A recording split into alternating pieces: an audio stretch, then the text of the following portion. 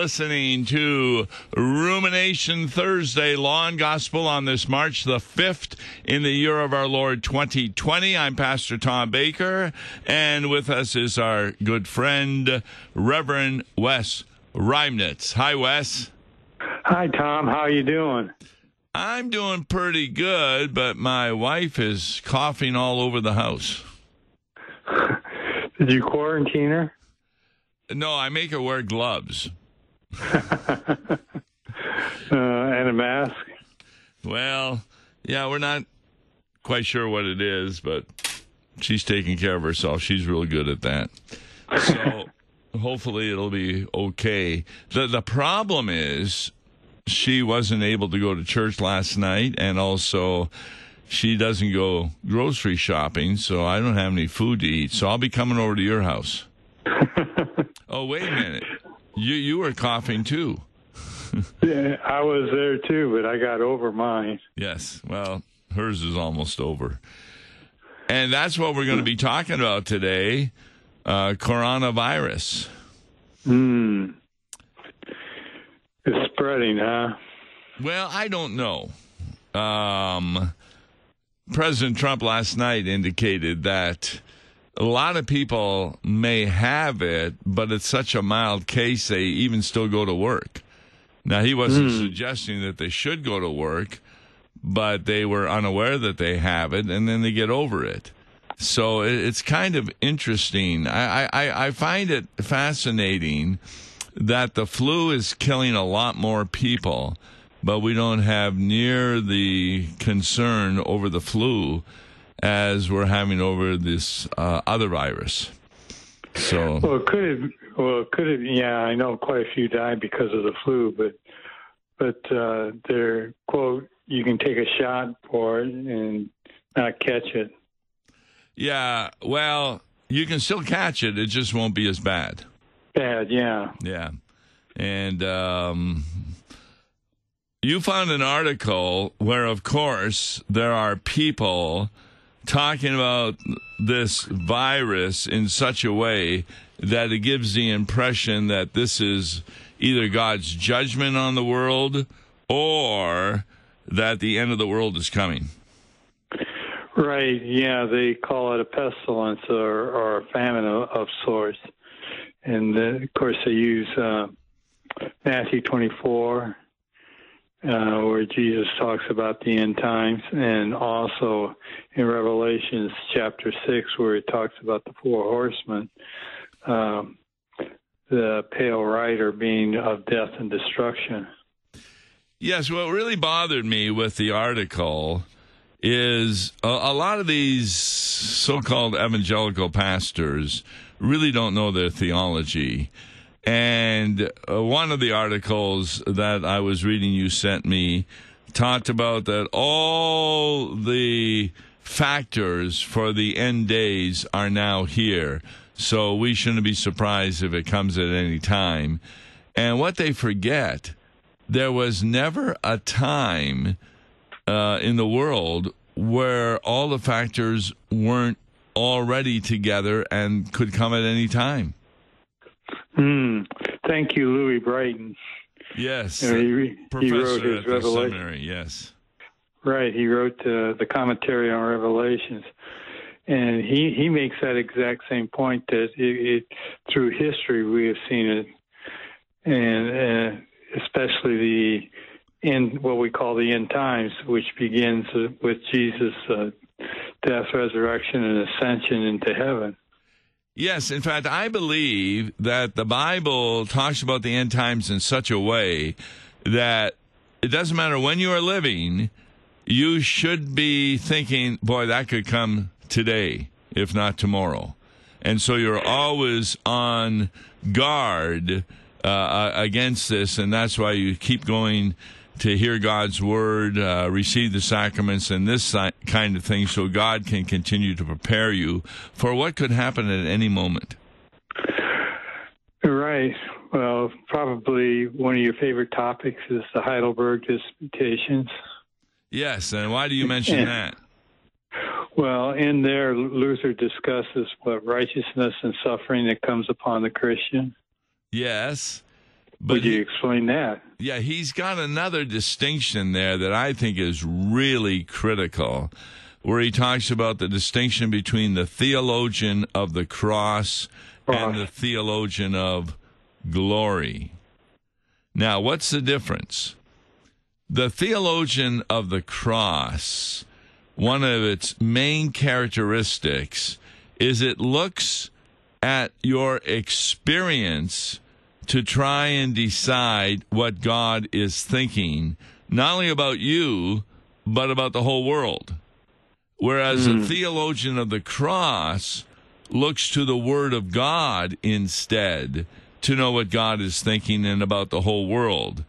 And for people to say, well, we really believe that this is coming very soon, the end of the world, because of all these things happening, what they really forget is Jesus makes clear that it's going to come as a thief in the night.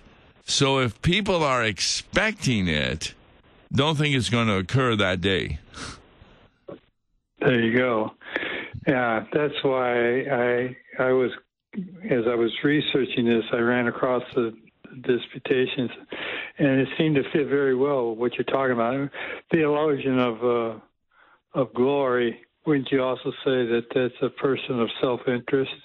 Yes, I always like saying, although Luther says the theologian of glory, I like to say the theologian of self-glory. Because some people get the impression when we're talking about a theologian of glory, we're giving glory to God. No, you're giving glory to yourself, and you're trying to figure out what is God thinking about you. I mean, how many times have you had something happen to one of your members in the congregation, and they come and visit you and say, Pastor, boy, what did I do to deserve this? Yes. And I say, well, wait a minute, didn't you confess that you're a poor, miserable sinner on Sunday, deserving nothing but temporal and eternal punishment? Now you're contradicting yourself. Well, what do we do? Well, it's not what do you do, but I mean, when people are suffering from diseases or other items like that, we need to remind them of a sinful world that we've fallen into, going back to Adam and Eve with the original sin, that it affects our whole body.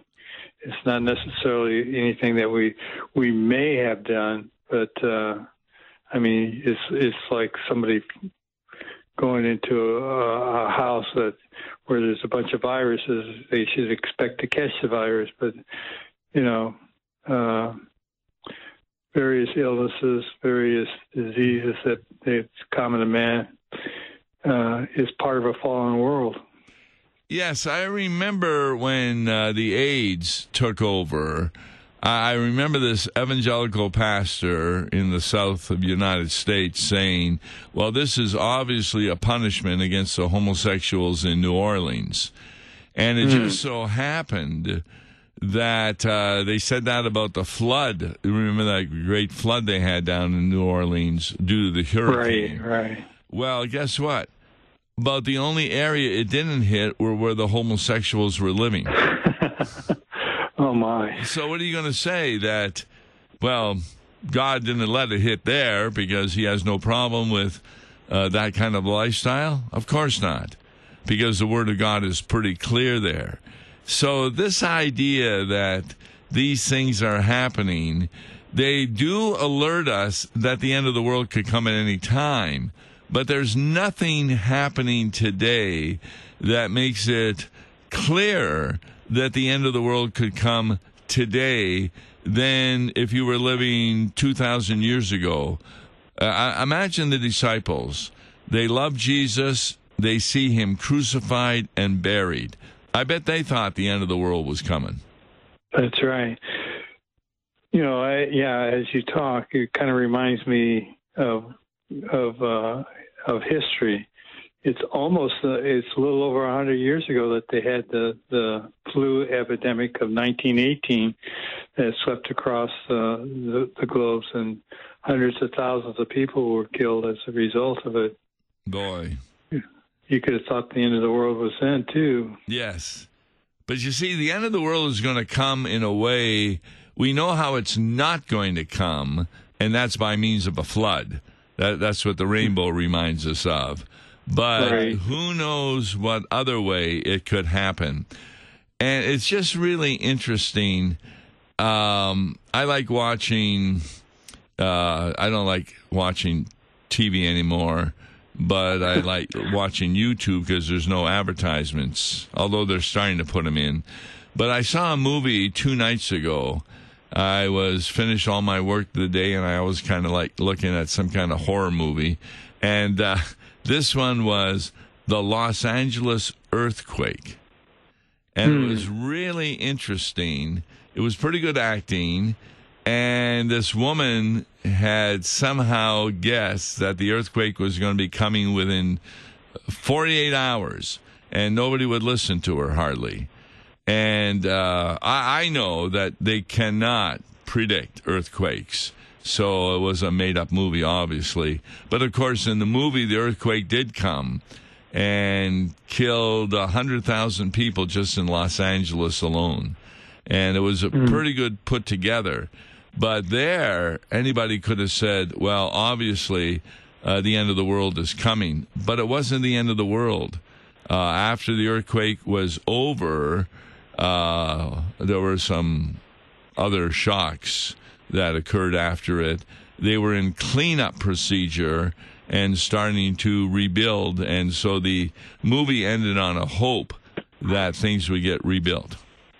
Mm-hmm. Well, as I hear you, that the end of the world has not come.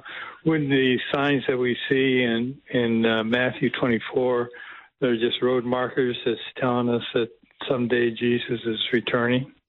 Yes, they're reminders that he could come right now, or he could come a million years from now. I know every time I say that, Mark Smith gets upset with me. He said, no, it wouldn't be a million years. Well, we don't have any idea. We have no idea at all when he's going to be coming. It's going to come as a thief in the night. And so you're going to be walking down the street or asleep in bed, and all of a sudden, you as a Christian are going to be in the clouds of the air before the judge, Jesus Christ, instantaneously. No warning. One way or the other, we're going to be part of that return, huh? Whether we're here on the earth when it happens, or we come and return with him when he makes his second coming. Yeah, I had a dream once that it was Judgment Day. And remember, the Bible says that Jesus speaks to the sheep on the right and then to the goats on the left of him. Wow. So in my dream, I made sure I was on the right. Guess what happened? Jesus appeared behind us. A little scary, huh? Boy, that was some dream. Yeah, I don't know. That was something. But be that as it may, that's what the church is here for, to comfort in the time of affliction and not keep saying that, well, this is obviously the end of the world, and so you better repent of your sins and this sort of thing. No, that's a message that should be heard all the time. That's the message of John the Baptizer. There again is Louis Brighton. The purpose is to move all people to repentance and faith before the end, which in turn serves the ultimate purpose of displaying Christ's majestic sovereignty. In other words, these things happen upon us, but it's to move us closer to Jesus. Yeah, I also was interested in the article you sent me, was that where did this originate? And one of the options, and this was from an Israeli source, that it may have begun spreading from a Chinese biohazard facility located in Wuhan, China, which is the epicenter of the outbreak. And either somebody dropped a test tube or something, and it spread to the people there, and before you know it, 25,000 had died as of February the 1st, with the infection total up to 154,000. Yeah, that I thought was rather interesting, too. and it's how quickly it's spread across China itself, and then as the article says, you can be on an airplane, one person's infected and is incubating, and the whole plane is at risk. And that's because all the air keeps circulating in the plane. It's a respiratory. Yeah, it's terrible there. And you're already seeing some of these evangelicals. Remember that guy named Baker, although he had 2 Ks in his last name, B-A-K-K? Yeah, Jimmy Baker. Yeah. I just saw an advertisement by him that he has a drug that takes care of the coronavirus. Yes, for $125, you go to his website, yep, and he can cure it. Oh, I tell you. You would think that after he had stolen money from people and had adultery with his secretary, that people wouldn't trust him anymore. But people are just naive, and they don't really look at pastors the way they should. True. Yeah, you had mentioned that. I went and found the article there, and the CDC, the place that works on disease center, said that there is still no cure for it. They haven't come out with a vaccine, and you should be suspect of anybody that comes up with a cure. So I'm sure they've looked at it and said, no, it's not it. Yeah, when's the last time you sent a letter to the members of your congregation saying, if you will please send me a handkerchief, I will pray over it so your sickness will be healed? And also send a check with it. There's a guy out there by the name of Popoff that's Miracle Water. Yes, he'll send you Miracle Water, and if it doesn't result in getting that check in the mail that you were looking for, he will send you an email or another letter saying you need to throw some more seed money his direction so that the miracle will happen. Yeah, I've been working on doing some videotaping of Bible classes and sending them to the university students that are in Macomb, Illinois. And so I decided to buy a program that really tells you how to make movies properly. So I bought it. It was just $49, and it was really pretty well talked about. And as soon as I bought it, immediately up popped, well, you can get an upgrade to this now for $200. Get the better version. Yeah, and they won't tell you when they have upsells on these products until after you buy it. Now, you could get your money back, but it's quite a hassle to do that. And I rarely do the upsell because I've already been enticed by what I did buy is going to do. But people need to be aware of this. There's just a lot of people out there, and they're really out for your money. It kind of segues a little bit into what we discussed last week about this fundamentalism from the Celestica article where they treat the Bible as a miracle worker for money, for wealth, for all kinds of things instead of looking for the story of Jesus and salvation.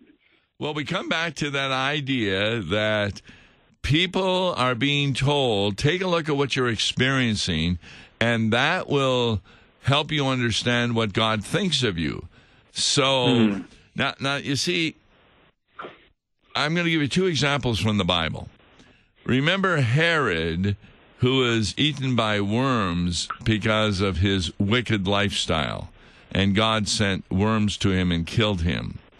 Then you had a man born blind in John chapter 9, and even the disciples asked, who sinned, him or his parents, that he was born blind? See, that's just the thinking that when bad things happen to you, it's kind of a punishment from God. And Jesus says, no, he was born blind to show how wonderful the Messiah is going to be. And then he healed him, of course.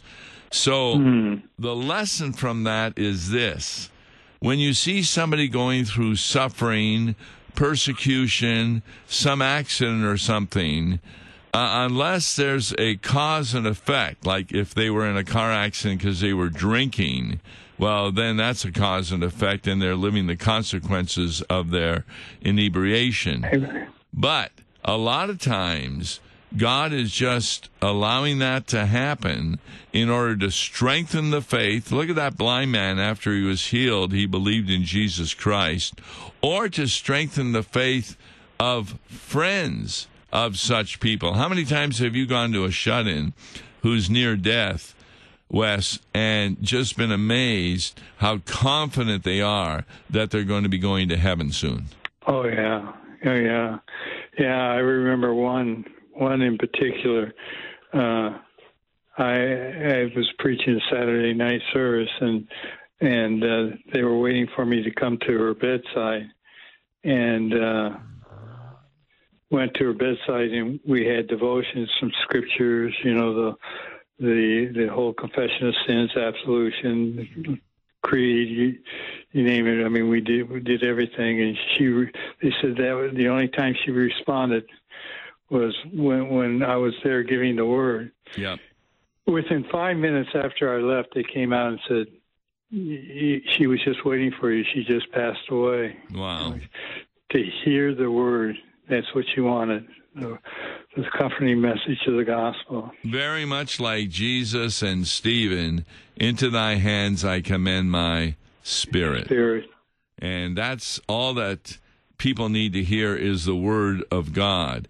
And you didn't look at her and say, well, you have this illness because you've been such a terrible sinner.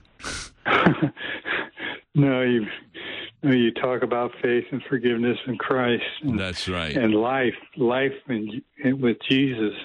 So the main point we're trying to make today, all these people concerned about the coronavirus, that don't look at your life to decide how God regards you. Don't look at your experience. Look instead to the Word of God, and particularly look to the cross. If that doesn't show how much the Holy Trinity loves you, I don't know what would. Well said. Very well said. So, it's a distinction between the theologian of the cross, who sticks to the Word of God, and the theologian of self-glory, who thinks that with all the good works I'm doing, I should have a more glorious life, and when I don't, what did I do to deserve this? When in reality, what you deserve is eternal condemnation, and the fact that you're not getting it shows the mercy and grace of God. Yeah. He doesn't promise us a rose garden, but he promises to take us through the valley of death, through the pain and suffering. He's with us every step of the way. And that's why Jesus is compassionate. We talked about this yesterday a little bit, that term compassion really means to suffer with. And he continues to suffer with us. And he did that, of course, exponentially on the cross, and then takes all the benefits that he won for us on the cross and distributes them through the holy sacraments of baptism and the Lord's Supper. And thank God he did that for us. So we do pray for those who are ill these days, and pray that it will not be an illness to death, so that they may be around either as Christians to share the Word of God even more, or as unbelievers to hear the Word of God and be saved. Exactly. Thanks so much, Pastor Reimnitz, and we'll look forward to see what you're going to come up with for next week. I'm Tom Baker. Thank you. Tomorrow's Open Mic Friday. God bless.